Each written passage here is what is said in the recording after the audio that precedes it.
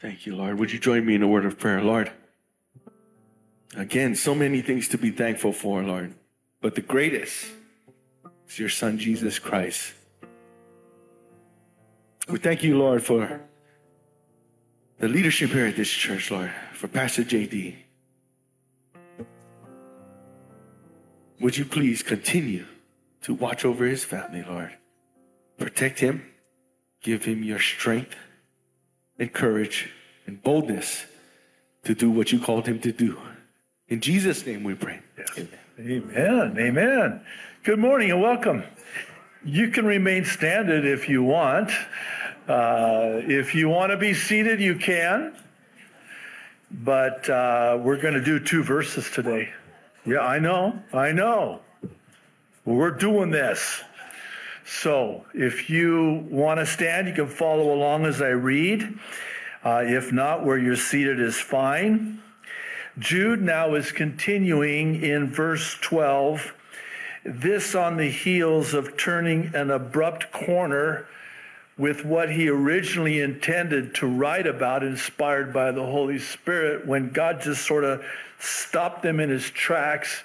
And this letter, which he wanted to write about our common salvation, he ended up writing as a warning to us.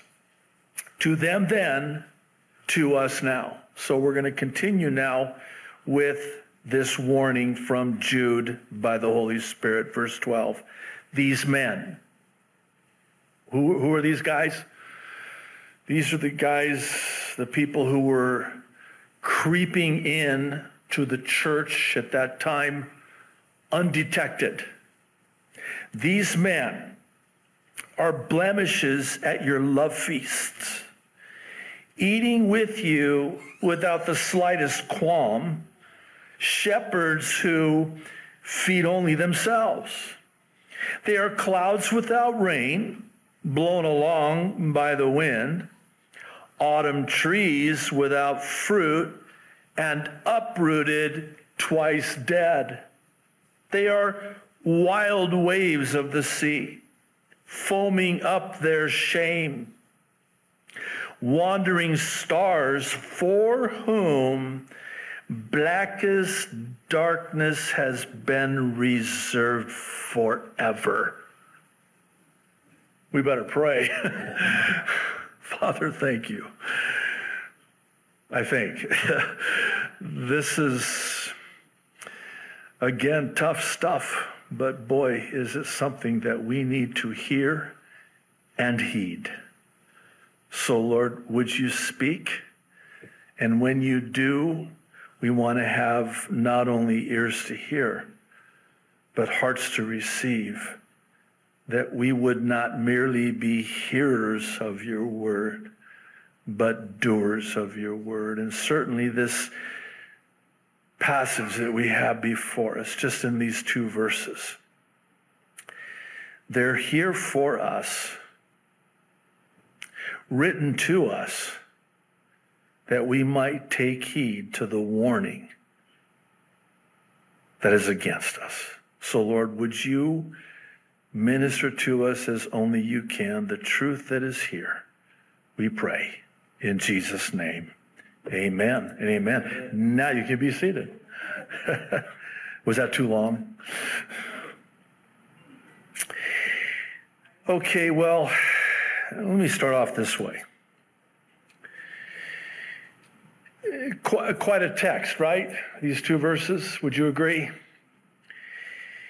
In an attempt to sum up the text that's before us today, one would have to conclude that it's in our Bibles to provide us with a litmus test of sorts. And by litmus test, I mean a test to determine and discern if I'm being duped and deceived by false Christians and influencers.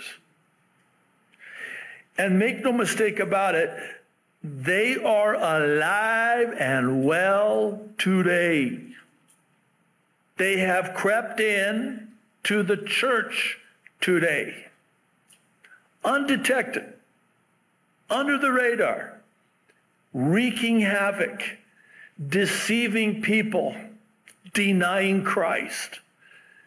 And the two verses that we're going to study today are, by any stretch of the imagination, quite the imagination.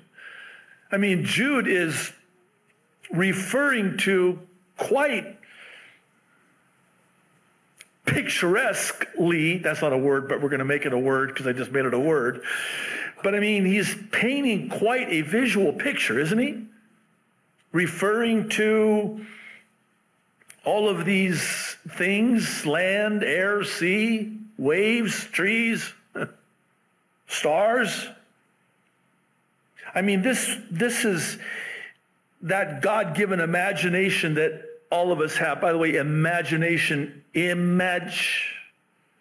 where God gives us this God-given ability to paint a portrait on the canvas of our minds using imagery from nature, the nature that he has created. So that way you can make the association, you can make the comparison, and it sticks. How many times in the gospel did Jesus use nature as an example? Visually. My favorite all time is Matthew 6, where he speaks to worry. I know none of you are worriers. I'm a professional worrier. I have a PhD in worry. I'm really good at it. I'm so good at it that if I run out of things to worry about in my own life, I'll find out about things in your life to worry about for you. But he addresses worry. Do not worry about tomorrow. And he uses the most magnificent visual comparison and description, as I can imagine him there on what's now affectionately referred to as the Mount of Beatitudes. For those of you that have been to Israel with us, they're overlooking the Sea of Galilee, and there he stands and he's preaching and teaching, and he's saying, do not worry. Look at that bird. Look at the birds of the air. I imagine the Savior pointing to those birds and saying, do you see these birds worried and stressed out? No. And he said, look at the flower, and your heavenly Father provides for them. Listen, those birds were not made in God's image. You were. So if God's going to take care of that bird, make sure he's fed, he doesn't have to pack a bunch of worms into a barn to hedge against the future. He's going to provide for that bird. How much more is he going to provide for you? This might be a word for somebody today. I don't want to look at anybody in particular. And he goes from the birds in the air to the flowers in the field. And at that time, they would have been in full bloom, just beautiful. He's like, look at those flowers. They're here today, gone tomorrow. Look how beautiful and splendid they are, how magnificently they are clothed. Even Solomon wasn't clothed as beautifully as these flowers. How much more? Here's the comparison to nature. So Jude, like the Savior before him, by the way, that's where he got it, because remember now, Jesus was the biological half-brother of Jude, born to Joseph and Mary. So he grew up in the room next to the Savior of the world. So that's probably where he got it. But he's drawing upon these visual examples and comparisons in warning us so that we will not be so naive. Christians are naive. We're gullible. We let our guard down, especially within the context of a church body. You know, we're so enveloping and welcoming, and certainly we want to be so, but so too do we need to be discerning. Don't just be so gullible and so easily duped and deceived, because you've got people in your midst that are deceiving you, and you need to be able to spot them. And thank you, God, and thank you, Jude, and thank you, God, for inspiring Jude to write this, because you know what we've got here in 2 verses? We got 7 test questions. Don't you love tests? I hate tests. But the good news is that we have the answers to those test questions. Well, what are the test questions? Well, the test questions are questions that need to be asked and answered so as to identify who it is, not if it is, but who it is. And don't look at the person sitting next to you, who has crept unnoticed into my life or church to dupe and deceive. God wants us to be discerning, have spiritual discernment, keen discernment. So we've got 7 questions here. We're going to go through them. I'll try to be as brief and say, I better not say that. Brief. Really, you? No. First one in the first part of verse 12. Do they have a hidden agenda? Now, the word that Jude uses for blemishes, spots in your love feasts, these were the agape feasts that the early church would come together, and we would probably liken it in our day to potlucks. I know some Christians have a problem with the word potluck, and that's okay, I get it, but it's where they would all bring a dish, and they would all feast together, break bread together, and then they would celebrate the Lord's table together, the communion. So apparently these guys were there. They were eating at these potlucks, love feasts, and now Jude is saying they are blemishes, they are spots, they're a pox on your love feasts. And the word for blemishes is very interesting because it carries with it the idea of being like dangerous reefs hidden beneath the surface of the sea.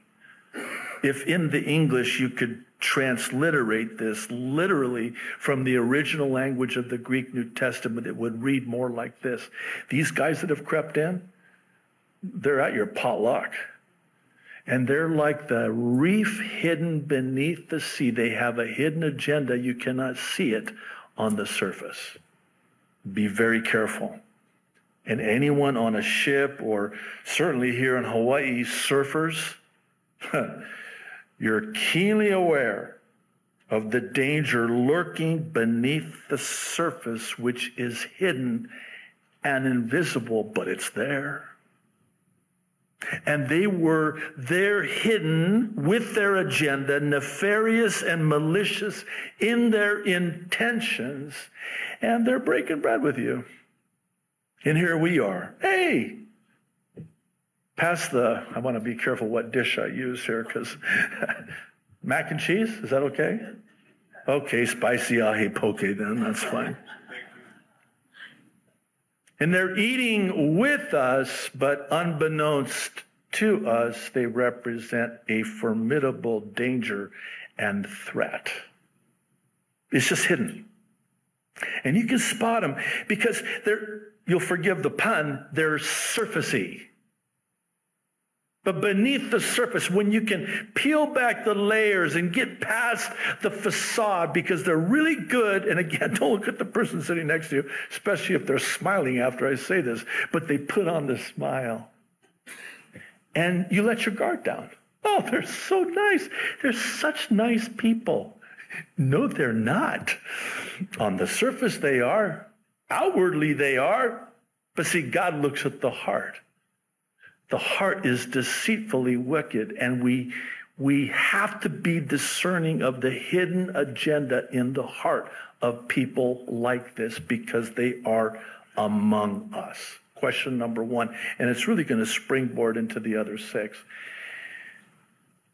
Do they have a hidden agenda? Something, and never go against that check in your heart, because that's the Holy Spirit. There's a pause. Something just doesn't quite seem right. Something's off here. Can't put my finger on it. I can't quite. I just know some. And by the way, guys, can we talk? Wives, don't elbow your husbands right now, okay? This is guy talk. Your wife has been given, the world calls it women's intuition. God's word calls it discernment. And it's a physiological thing. And this is why guys don't understand wives. I mean, because they'll say something like this. 35 years of marriage. My wife, bless her heart, she's got treasures in heaven. Early in our marriage, she would just say, honey, I don't have a peace about this. I'm like, what are you talking about? You don't have a peace of this? Is a no-brainer. And then guys, not wives, just be nice. Guys, let's talk. We're looking at them as beautiful as they are, those precious, sweet little things, and we're going, can you explain why you don't feel at peace about this? Maybe you don't do it like that. I'll speak for myself. And here's the problem. They can't. And here I am, again, I'll speak for myself. Honey, I want you to list for me the reasons why you don't have a peace about this. A, B, C, D. And she's looking at you going, no, I just don't feel a peace about it. And it drives you crazy because the way you're looking at this thing, which is logical, they're looking at it spiritual because God's given them as a helpmeet to you, husband, to protect you from you, husband. How many decisions, I guess speak for myself, that I made that my wife didn't feel a peace about, and I mowed over the top of her. I've repented since. I have a perfect marriage now. But I just mowed over the top of her under the banner of, well, you didn't give me any logical explanation or reason for why you don't feel a peace about this. I feel total peace about this. Boy, was I wrong, and boy, did it cost. And in retrospect, I'm looking back, she saw something I didn't see. What does she see? That dangerous reef beneath the surface that she discerned that was hidden. And God gave her that discernment and gave her to me. And what did I do? Being the godly husband that I am, I dismissed it to my own peril. And I think we do that as Christians. We go against that God-given check, that discernment of the Holy Spirit, where something just doesn't seem right. It doesn't, as we say, pass the smell test. I mean, something doesn't smell right here. Something, while we're talking about this, I guess, the sea, something's fishy about this. Don't go against that. That's the Lord stopping you and protecting you and even redirecting you. It's been said, God doesn't just direct our steps, he directs our stops. Stop. Stop. Red light, not even a yellow light, which we would run anyway, right? Yellow light, slow down and proceed with caution. No, it does not mean that. It means speed up so you don't get stuck with another red light. Well, this isn't even a yellow light. Sometimes it can be. In all fairness, God will put up a yellow light, slow down, proceed with caution. You're moving too fast. Wait. Slow down, prepare to stop. Don't push on the gas pedal. But this isn't even a yellow light. This is a red light. Stop. Go no further. Danger ahead. Danger ahead. They have a hidden agenda. It'll come out. Here's the second one in the second part of verse 12. Do they only serve themselves? This is very succinct, Jude's description about these shepherds only shepherding themselves. They only feed themselves. They're only in it for themselves. It's not, they're in it for what they can give. They're in it for what they can get. They're only in it for what they can get out of it. They're not true shepherds. Now, shepherds are pastors who shepherd the flock of God.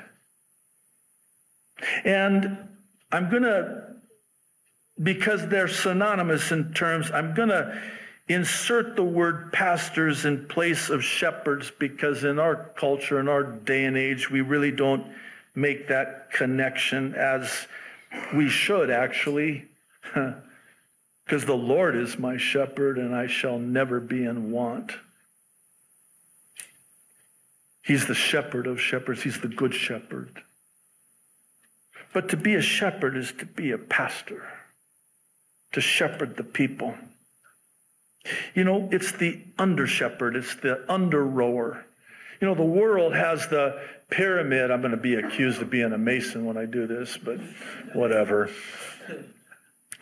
The world's pyramid, you know, the corporate structure, the CEO, the president's at the top, and then it goes down, all of the underlings down to the... But you know that it's the other way around in terms of God's structure, ordained authority structure. How do I do this? I should have practiced. So anyway, it's an upside down. It's straight and then down. Did that work? Can I do that again? Straight and down. So I'm going to take it and go upside down. Turn that frown upside. There it is. I got it. Get it before I lose it. Okay. Yeah. The guy at the top is at the guy at the bottom. That's the pastor. He's there to serve the people, not be served by the people. You're not here for me. I'm here for you. As your pastor, which is my privilege to be. I'm not angry. Maybe I am. I don't know. But these are self-serving. They're only in it for themselves. It's all about them. The focus is them. They have an unholy trinity. You've heard it. The unholy trinity of me, myself, and I. That's what they're all about. Now, this is easier to detect and discern because it'll usually manifest in how they talk. The focus of the conversation, if it's a conversation, that assumes it's a conversation.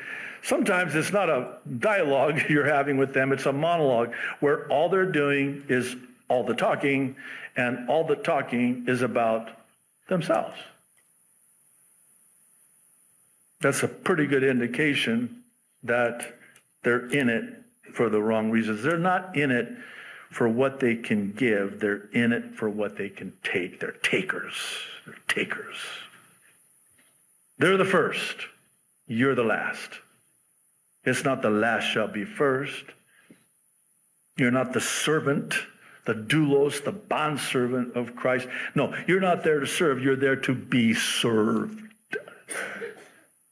It's only downhill from here. So I'm just, full disclosure, if you want to leave, we'll all bow our heads and close our eyes, and you can do that. The third part of verse 12. Do they actually have any substance? This is great. I mean, I think, easy for me to say, right? Jude, inspired by the Holy Spirit, is grabbing a hold of all of these comparisons and illustrations. And now he's going to talk about clouds with no rain, blown along by the wind, and they just go wherever the wind blows. They give nothing. They promise everything. So here you are, and you rely on rain because you've got crops that need rain. And you haven't seen a cloud in the sky for a very long time, and it's what is known as a drought. And then one day, you see a cloud. You're like, praise the Lord. Look, it's a cloud. Don't get your hopes up. Is that cloud going to give me any rain? No. Is there any substance to that cloud? No. They're clouds without rain.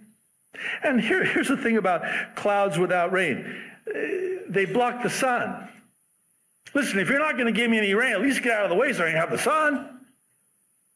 And they block the sun, and they're there again not to give but to take. Wait, you're not going to give me any rain? No.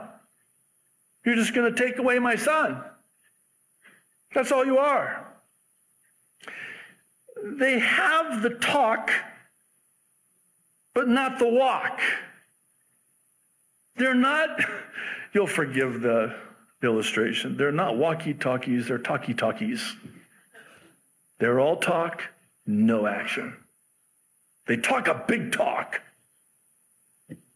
but they don't deliver. There's no substance to them.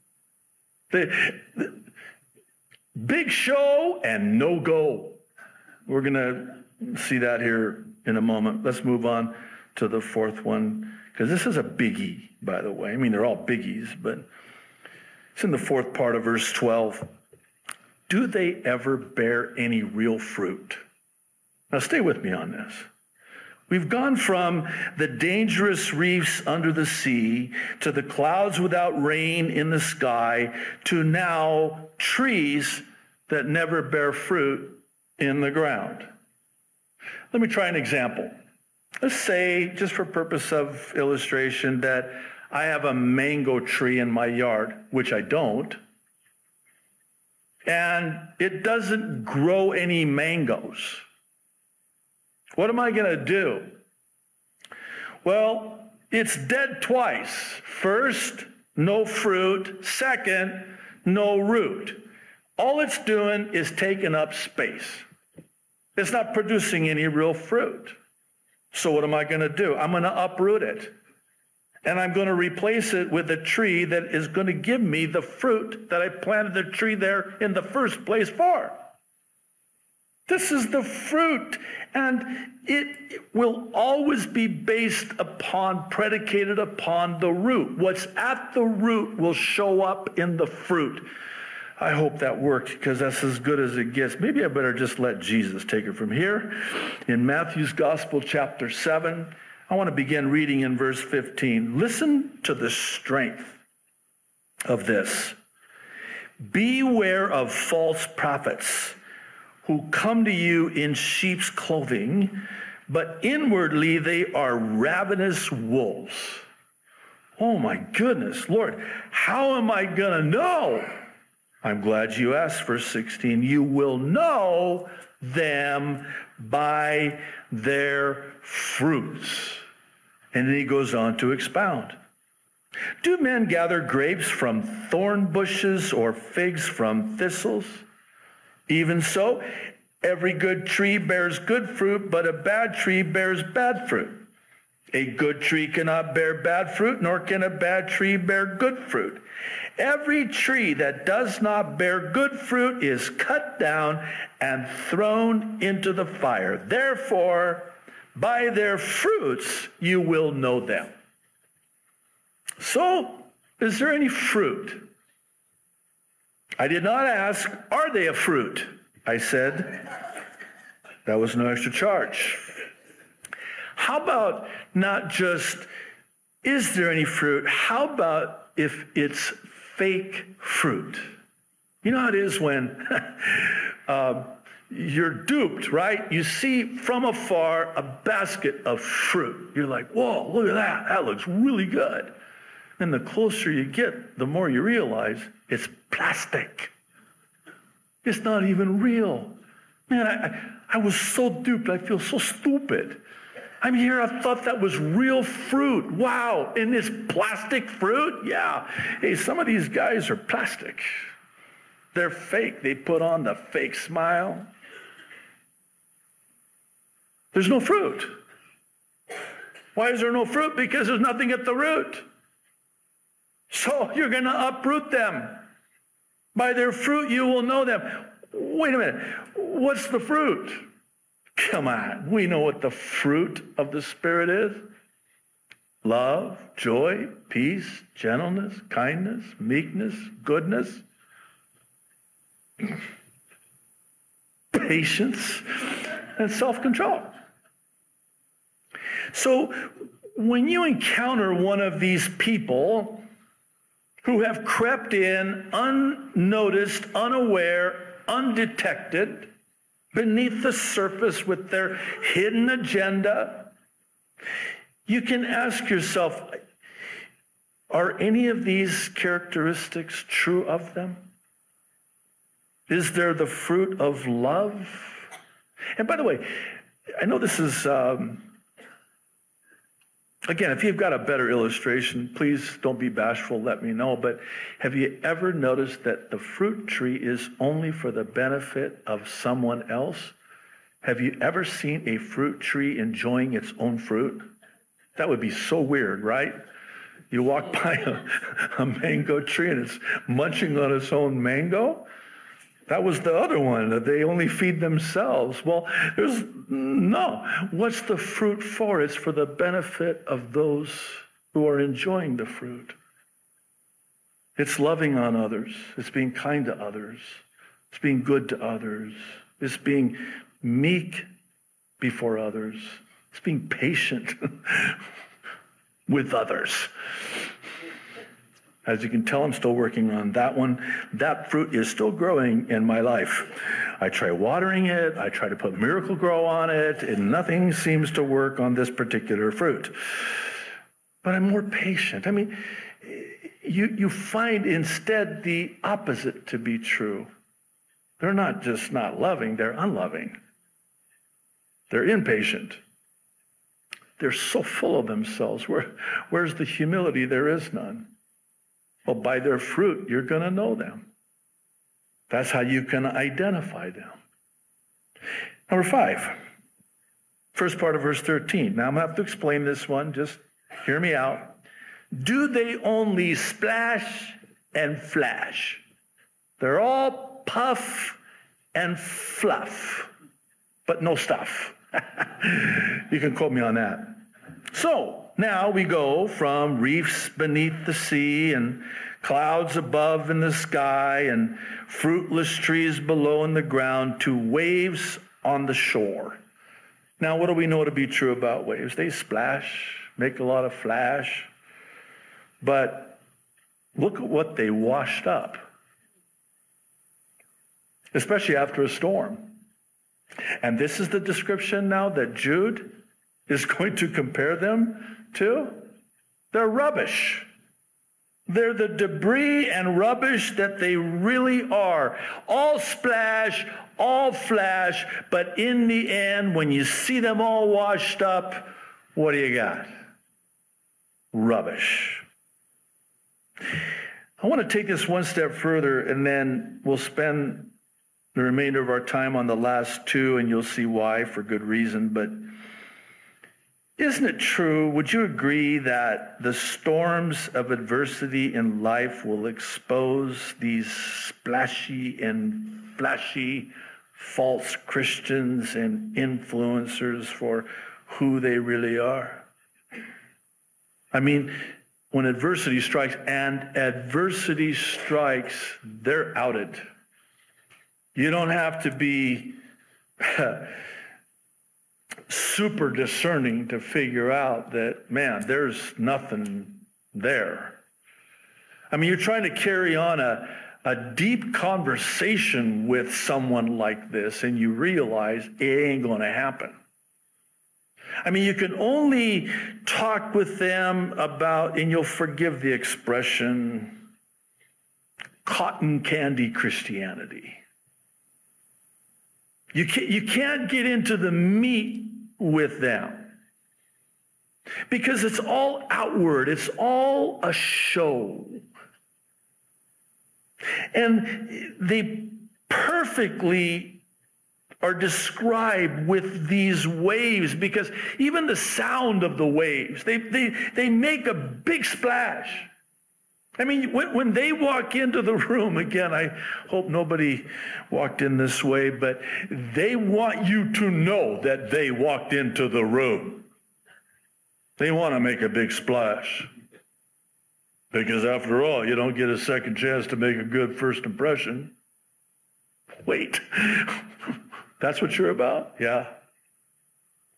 Wait, so you just want to have the splash and the flash like the waves on the seashore?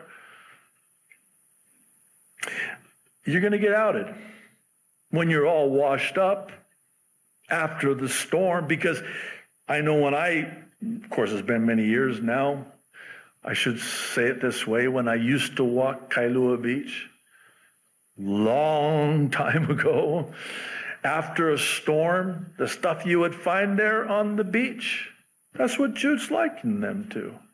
But boy, when the storm was a-raging, you took notice. Now let's talk about after the storm. That's who they are. That's what they are. Better said, what they're not. This is going to tie into number 6, and I, again, want to spend the remainder of our time on these last two. It's in the second part of verse 13. The question, I'm framing it this way for a reason. Do they steal the show, then go? Now watch this. From clouds without rain in the sky, trees without fruit in the ground, waves with foam from the sea, to wandering or shooting stars in the sky. So now Jude is likening them to all of that, and now he's likening them to a shooting star. Whoa, did you see that? I know it was just a flash, just in an instant. Wow. Well, that's what they are. They just are all show. They steal the show, and then they're gone. Maybe you've heard it said, doubtless you've heard it said, that was their 15 minutes of fame. What's the other one? Flash in the pan? Am I just saying that right? Somebody just humor me. Flash in the pan, right?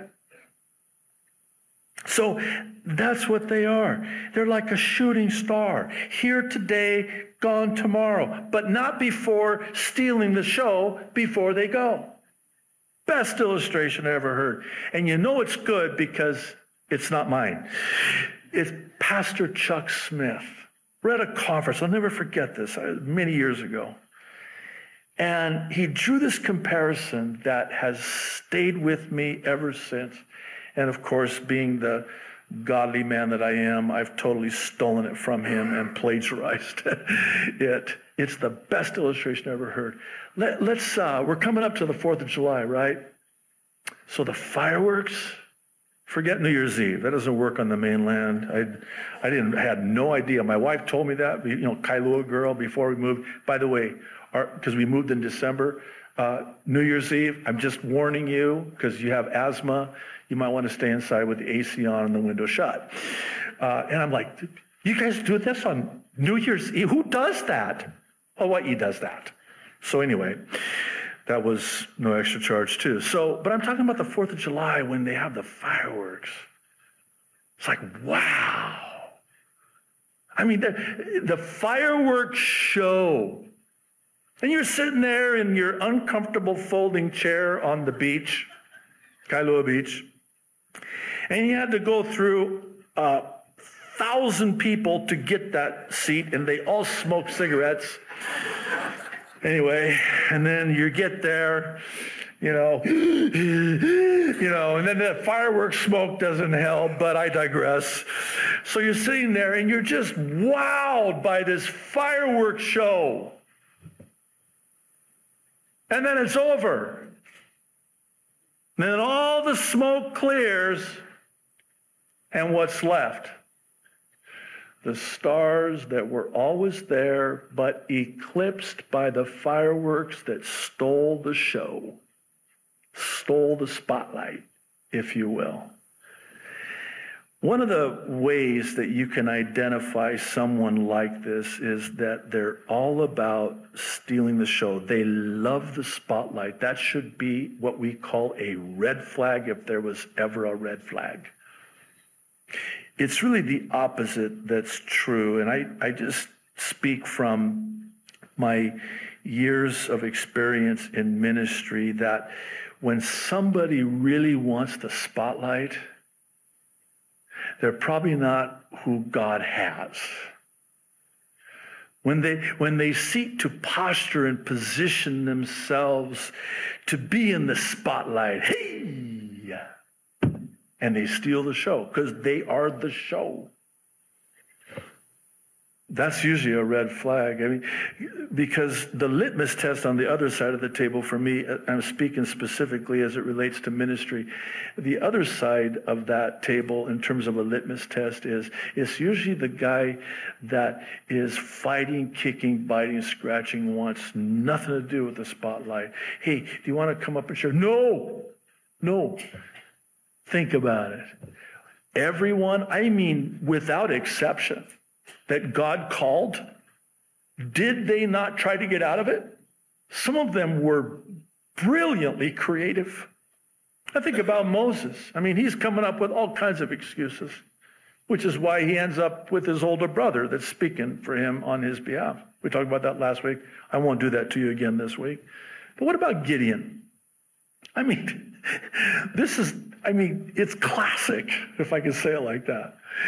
God comes to Gideon. Where is Gideon? Well, he's threshing the grain that the Midianites were stealing from the Israelites at the winepress, hiding out from them because he knew they would come and steal it. That was their year income. The crops that they would live on, the Midianites would steal them. And here's Gideon so fearful of them that he goes and hides in the winepress to thresh the grain. And that's where God comes to him and calls him. And what he calls him? Gideon, mighty warrior. I'm Gideon. I'm like, where? Oh, me? You talking to me?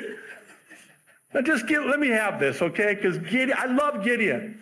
You're going to get to meet him pretty soon, by the way, maybe a little bit more than 7 years from now. But I love him so much because he represents the kind of people that God calls. So he's like, God, this is a very loose paraphrase, you pulled the wrong file. You got the wrong guy. I don't know where you're getting this whole mighty warrior thing, but I'm not him. So God's like, no, you are. Well, no, I'm not. Strike one, I'm the black sheep of my family. Strike two, my family is the black sheep of our tribe. And strike three, our tribe is the black sheep of all the tribes of Israel. Strike three, I'm out, find somebody else. Come on, don't look at me. You would do the same thing. I'm going to use you, call you, oh mighty warrior, Gideon, to deliver the Israelites out of the hand of the Midianites. How laughable is this? Here I am hiding from them, and you're going to use me to deliver the Israelites from them? Yeah. No. Yeah. Okay, so then after the strike three, I'm out doesn't work, you know what happens next, right? He goes for the fleece. How many of us have said, I'm putting a fleece out before the Lord? Don't say that, because that is not faith. That's unfaith. That's the antithesis of faith, because what he was saying was, okay, God, I just need confirmation here. Because this is questionable, it's laughable, but it's questionable that I'm the one that you're going to use. No, Gideon, you are the one that I'm going to use, because when it's all said and done, everybody's going to look at you and go, it wasn't him. Well, who was it then? It was God.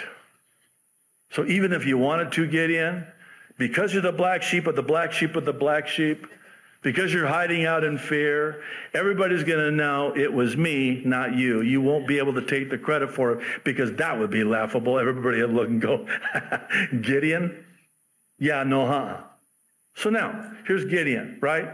I'm going to put the fleece out, God, if this is really, really, really, really you. Let the dew be on the fleece, but not the ground. Wakes up. If I'm God, I'm like, whatever, just you guys get down there, do the fleece. So he wakes up the next morning, sure enough, dew on the fleece, not on the ground. I might have it backwards. Be gracious. So now here's Gideon. And please don't be too hard on him because we do this.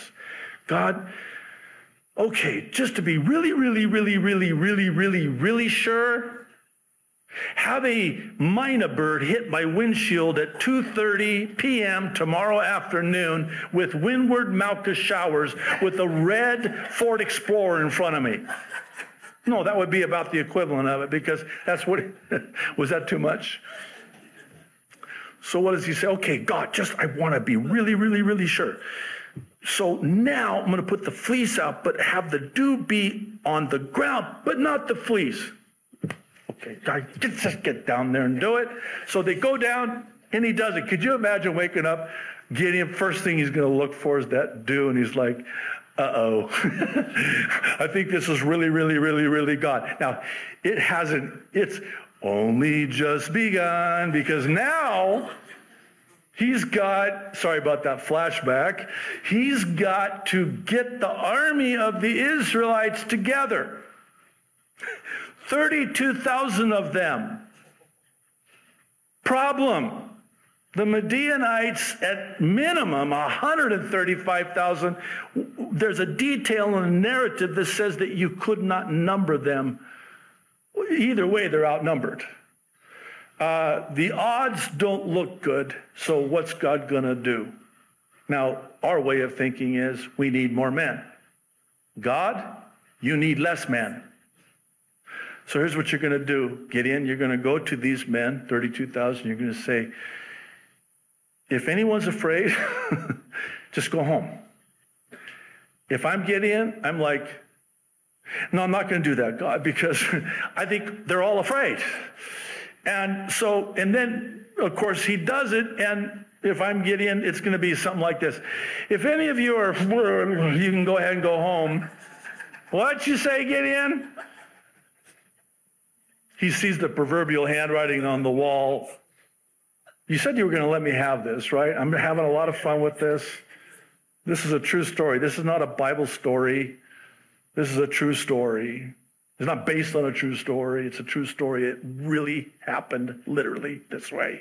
So he says, if you're afraid, go home. 22,000. Bye. He's down to 10,000. God's like, Gideon, you still got too many guys. What? Okay, here's what you're going to do. You're going to go to the springs. I know they're thirsty. You're going to have them drink, and I want you to separate the ones that stick their face in the water and just, and drink, and the other ones who don't, and they just take and they cup the water and bring it to their mouth to drink. Now, if I'm Gideon, I'm thinking, I already know what's going to happen here. I see a trend here, God. The majority, I don't think he knew yet it was going to be 9,700 that stuck their face in the water to drink, and only 300 who cupped it and brought it to their mouth to drink. And by the way, I know you've heard it taught this way, that these were the 300 Top Gun Green Berets, cream of the crop, best of the best. No, they weren't. That doesn't fit.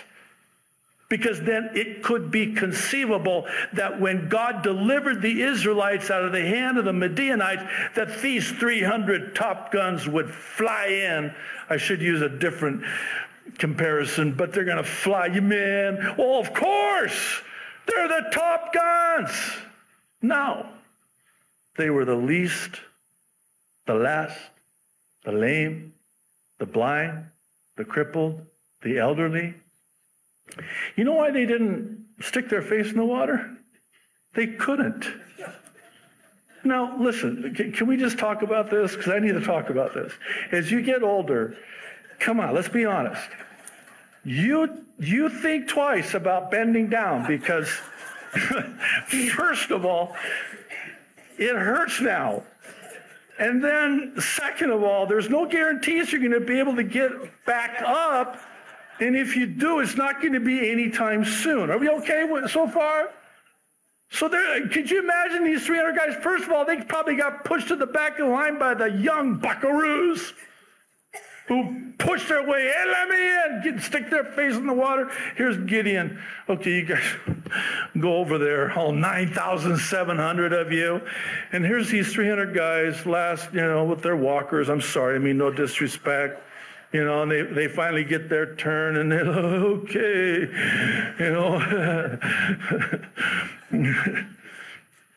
Hazael, are you going to go, or should I go? And then,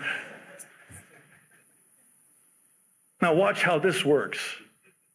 God delivers them, confuses the Midianites, 300 of them. You know how this went down, right? Had to be God. The Midianites thought that the 300 were the heads of thousands behind them, so they thought they were outnumbered, and it threw them into such chaos and confusion that they fled, or they started killing each other in all of the chaos and confusion. I love it when God does that. Is that bad? Anyway, so here he's got, now watch them come back. Can we just use our God-given imagination we just talked about? Can you see these 300 guys coming back to the camp of the Israelites after defeating the Midianites, going, you should have seen us. It doesn't work. Come on, Grandpa. What? Yeah. No, it's not you should have seen us. It's you should have seen God. Because God did it. This is Paul, who basically said, I have this thorn in my side, in my flesh. We don't know what it is by God's design, because if we knew what it was and it's not an area in our lives that we struggle with, we're going to dismiss it. So it's kept generic. So we fill in the blank. There's a thorn in our flesh, tormenting us, a messenger of Satan. Day in, day out, every day. So what do? You pray, God, take this out. God, you don't want me to take this out. Why? Because it causes you to rely completely upon me, and it keeps you in that place of humility. If I take that out, then the humility goes out and the pride comes in. And you know what follows pride? I'm protecting you from that which I know would destroy you. Why? Because 14 years prior, he would never even utter a word of this. But 14 years prior, God caught him up to heaven. He didn't even 14 years later know if it was in the Spirit or not. But he's so careful about saying, God gave me a tour of heaven. He was so careful about it. When he does talk about it 14 years later, he talks about it in the third person. I knew a man. He was that man. Many believe it was when he was left for dead outside of Lystra, when he was stoned to death. And, I mean, the timeline fits. And you know what he does? After he's, you can take a hint when you're kicked out of town and they try to kill you, like, don't come back. Okay, I get it. I'm not coming back. You don't want me here. I don't feel welcomed here. So I think I've overstayed my welcome. You want to kill me. They stone you outside the city. So what are you going to do? I'm leaving. I'm never going back. What does Paul do? He goes right back into Lystra, where Timothy is, by the way. But anyway, let's get back to Gideon. So here he is. He now has 300, for all intents and purposes, elderly, disabled. Don't use handicap. You know why? It comes from the beggar who has his cap in his hand. Disabled, even disabled, is, but just be careful with that. It's not semantics. It's not a play on words. It's really a derogatory term to say someone is handicapped for that reason. But they're disabled. They're unable. But that's okay, because God calls those who are unable. Why? Because he is able. God doesn't call the qualified. He qualifies the called. He's not looking for ability. He's looking for availability. And these guys are retired. They're available. So I'm going to use you so that there's no question that it was me who did it. This again is the Apostle Paul when he's writing to the Corinthians. He is it's actually, well, it's my go-to, because he basically says that God calls the foolish of this world to confound the wise, the weak of this world to shame the strong. Why does God choose the Gideons of this world and use them so mightily? Because then only he gets the glory. Because if God called the guy with the impressive resume, you know, all the letters after his name, I don't mean to be disrespectful. If you've got letters after your name, I'd like to know what some of those letters stand for. You know, I know what some of them stand for, but that's a lot of letters. You need the font on your business card is very small, so you can get. So I wanted those letters, so I just got a legal AKA, and I just stuck 2 letters in the middle. Still fits on the card. JD. What does that stand for? Jack Daniels? Yeah, that's open door. So no, it stands for Jesus disciple. Oh, excuse my French. That was not French. My dad taught French. I can assure you that was not French, but you're excused. So anyway, I was going somewhere deeply profound with that. God doesn't call those people. Why? Because they would be the ones that would get the credit. If God called the strong, well, of course. If God called the best, well, of course. If God called the wise, well, of course. No, he calls the Gideons, the fools, the weak. So that when God does what God does, there's no way the Gideons, the JDs, the et al. Could ever take any credit for. I love it when people don't do this, especially not today now that I'm saying this, but I love it when people come to me and go, "Where did you go to seminary?" I'm like, are you kidding me? I barely graduated high school. I got suspended, almost expelled my senior year. The 4.0, more like 1 point something was me. You know, the most likely to succeed, do they still do that? They shouldn't. No, now they don't. Everybody succeeds and gets a trophy, I guess, in this world. But, you know, the most likely to succeed. I mean, you know, all of the accomplishments, you know, Letterman's Club, you know, captain of the football team, head cheerleader, you know, all of these accomplishments during the high school years, you know, down below their senior picture. I still have that in my yearbook. Here's my picture.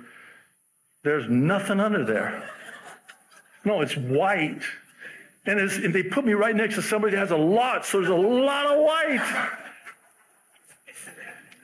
That's okay. I'm going to take this guy, and I'm going to call him into the ministry, and I'm going to use him so that you'll look at him, the least likely to succeed, the last person on earth you would ever think would be a pastor. By the way, my 10-year class reunion was in my first church that I planted on the mainland, and the reunion celebration was in my church. All my classmates, it was so cool. Wish you could have been there. By the way, very small class, 16 people. No, a small town. But they're all looking at me going, you? Yeah. No. God. Only God could do that. Only God gets the glory. Even if I wanted to, there's no way. Wow, Pastor, how did you guys get that property on Cam Highway? We didn't. God did. How'd you guys, man, this is beautiful. How did the state of disrepair it was in? How'd you guys do that? We didn't. God did. You think we could do that? No. Who gets the credit for that?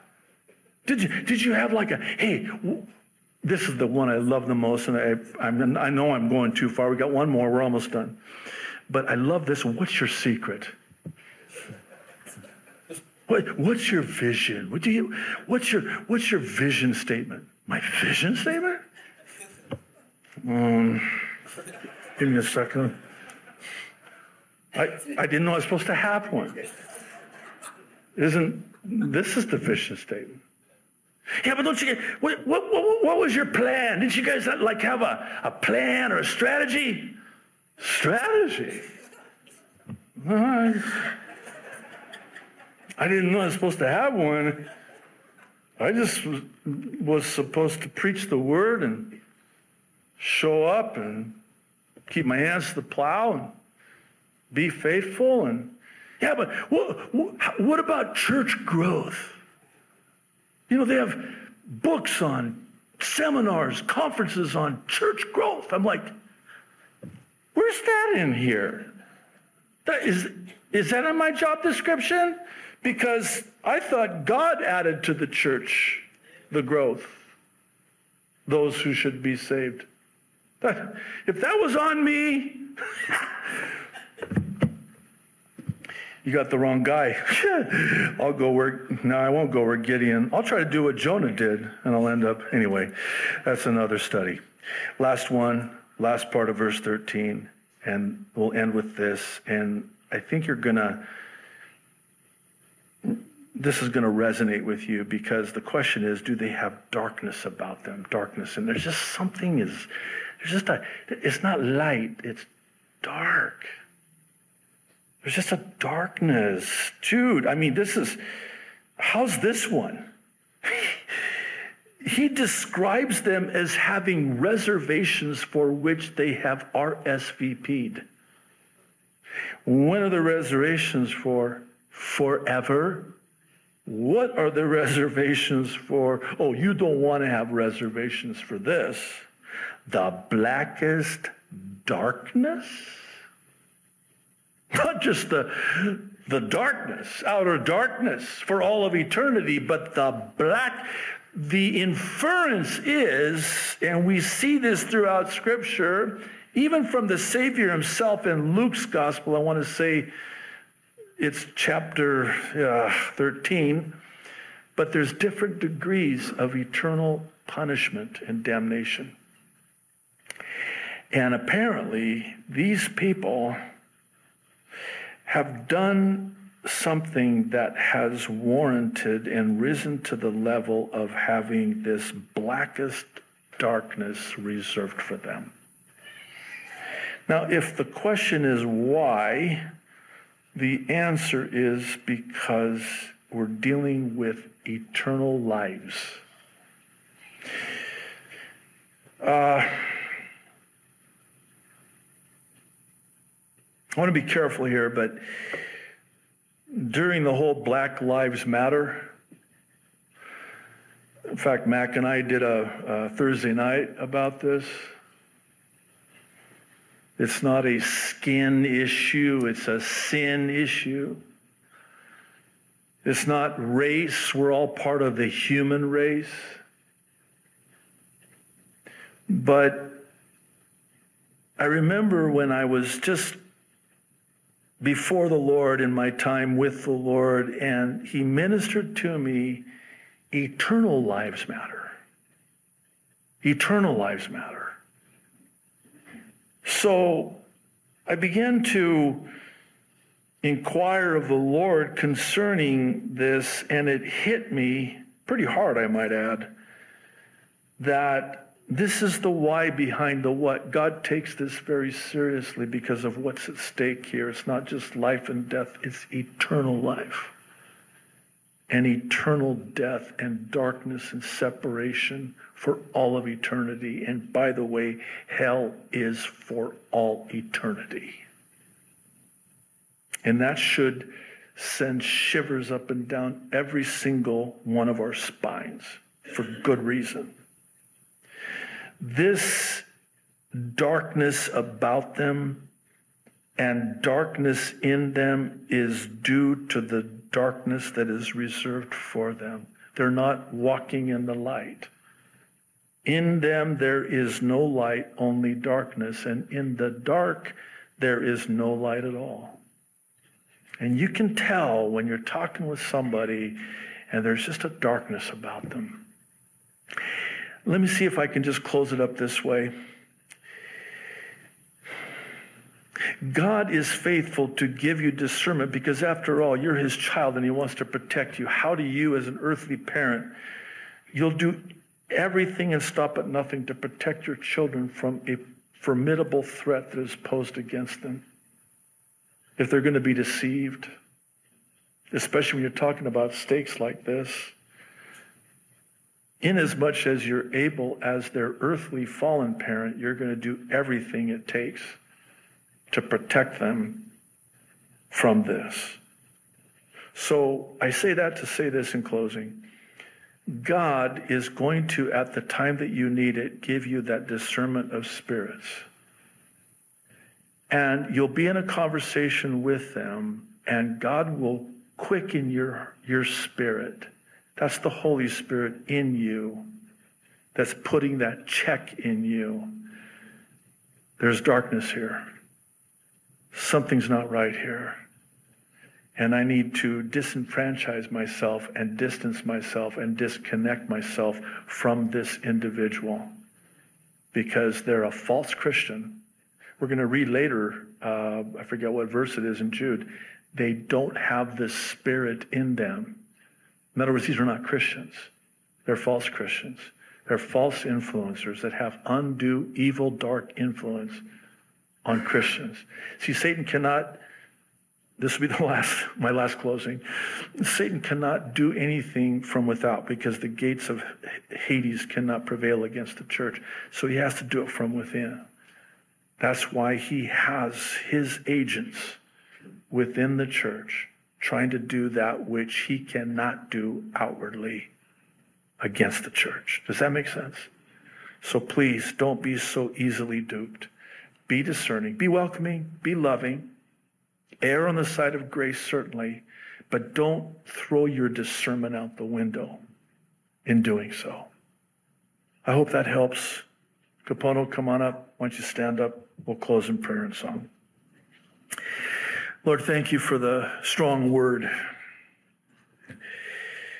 It's needed, especially in the day in which we find ourselves living. We live in a world that is most unforgiving of not being discerning when it comes to things like this.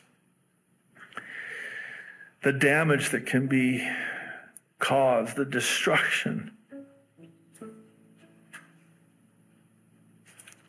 from people like this, because the enemy is all about stealing, killing, and destroying. That's what he's come to do, and that's what he's sent people like this into the church to do. So, Lord, the onus is on us, and we know that we have the Holy Spirit in us to give us that discernment. But would you, oh God, please, we pray, we ask, give us spiritual discernment, especially in these last days. As the evil waxes worse, and its deception, seemingly with each passing day, it's just off the charts, and it's going to get worse. So, Lord, thank you. Thank you for the Holy Spirit. Thank you for Jude. Thank you for these 2 verses in Jude. Now from here, Lord, by the Holy Spirit, would you take this and start that process of applying it to our lives, blessing it to our hearts. We pray in Jesus' name. Amen.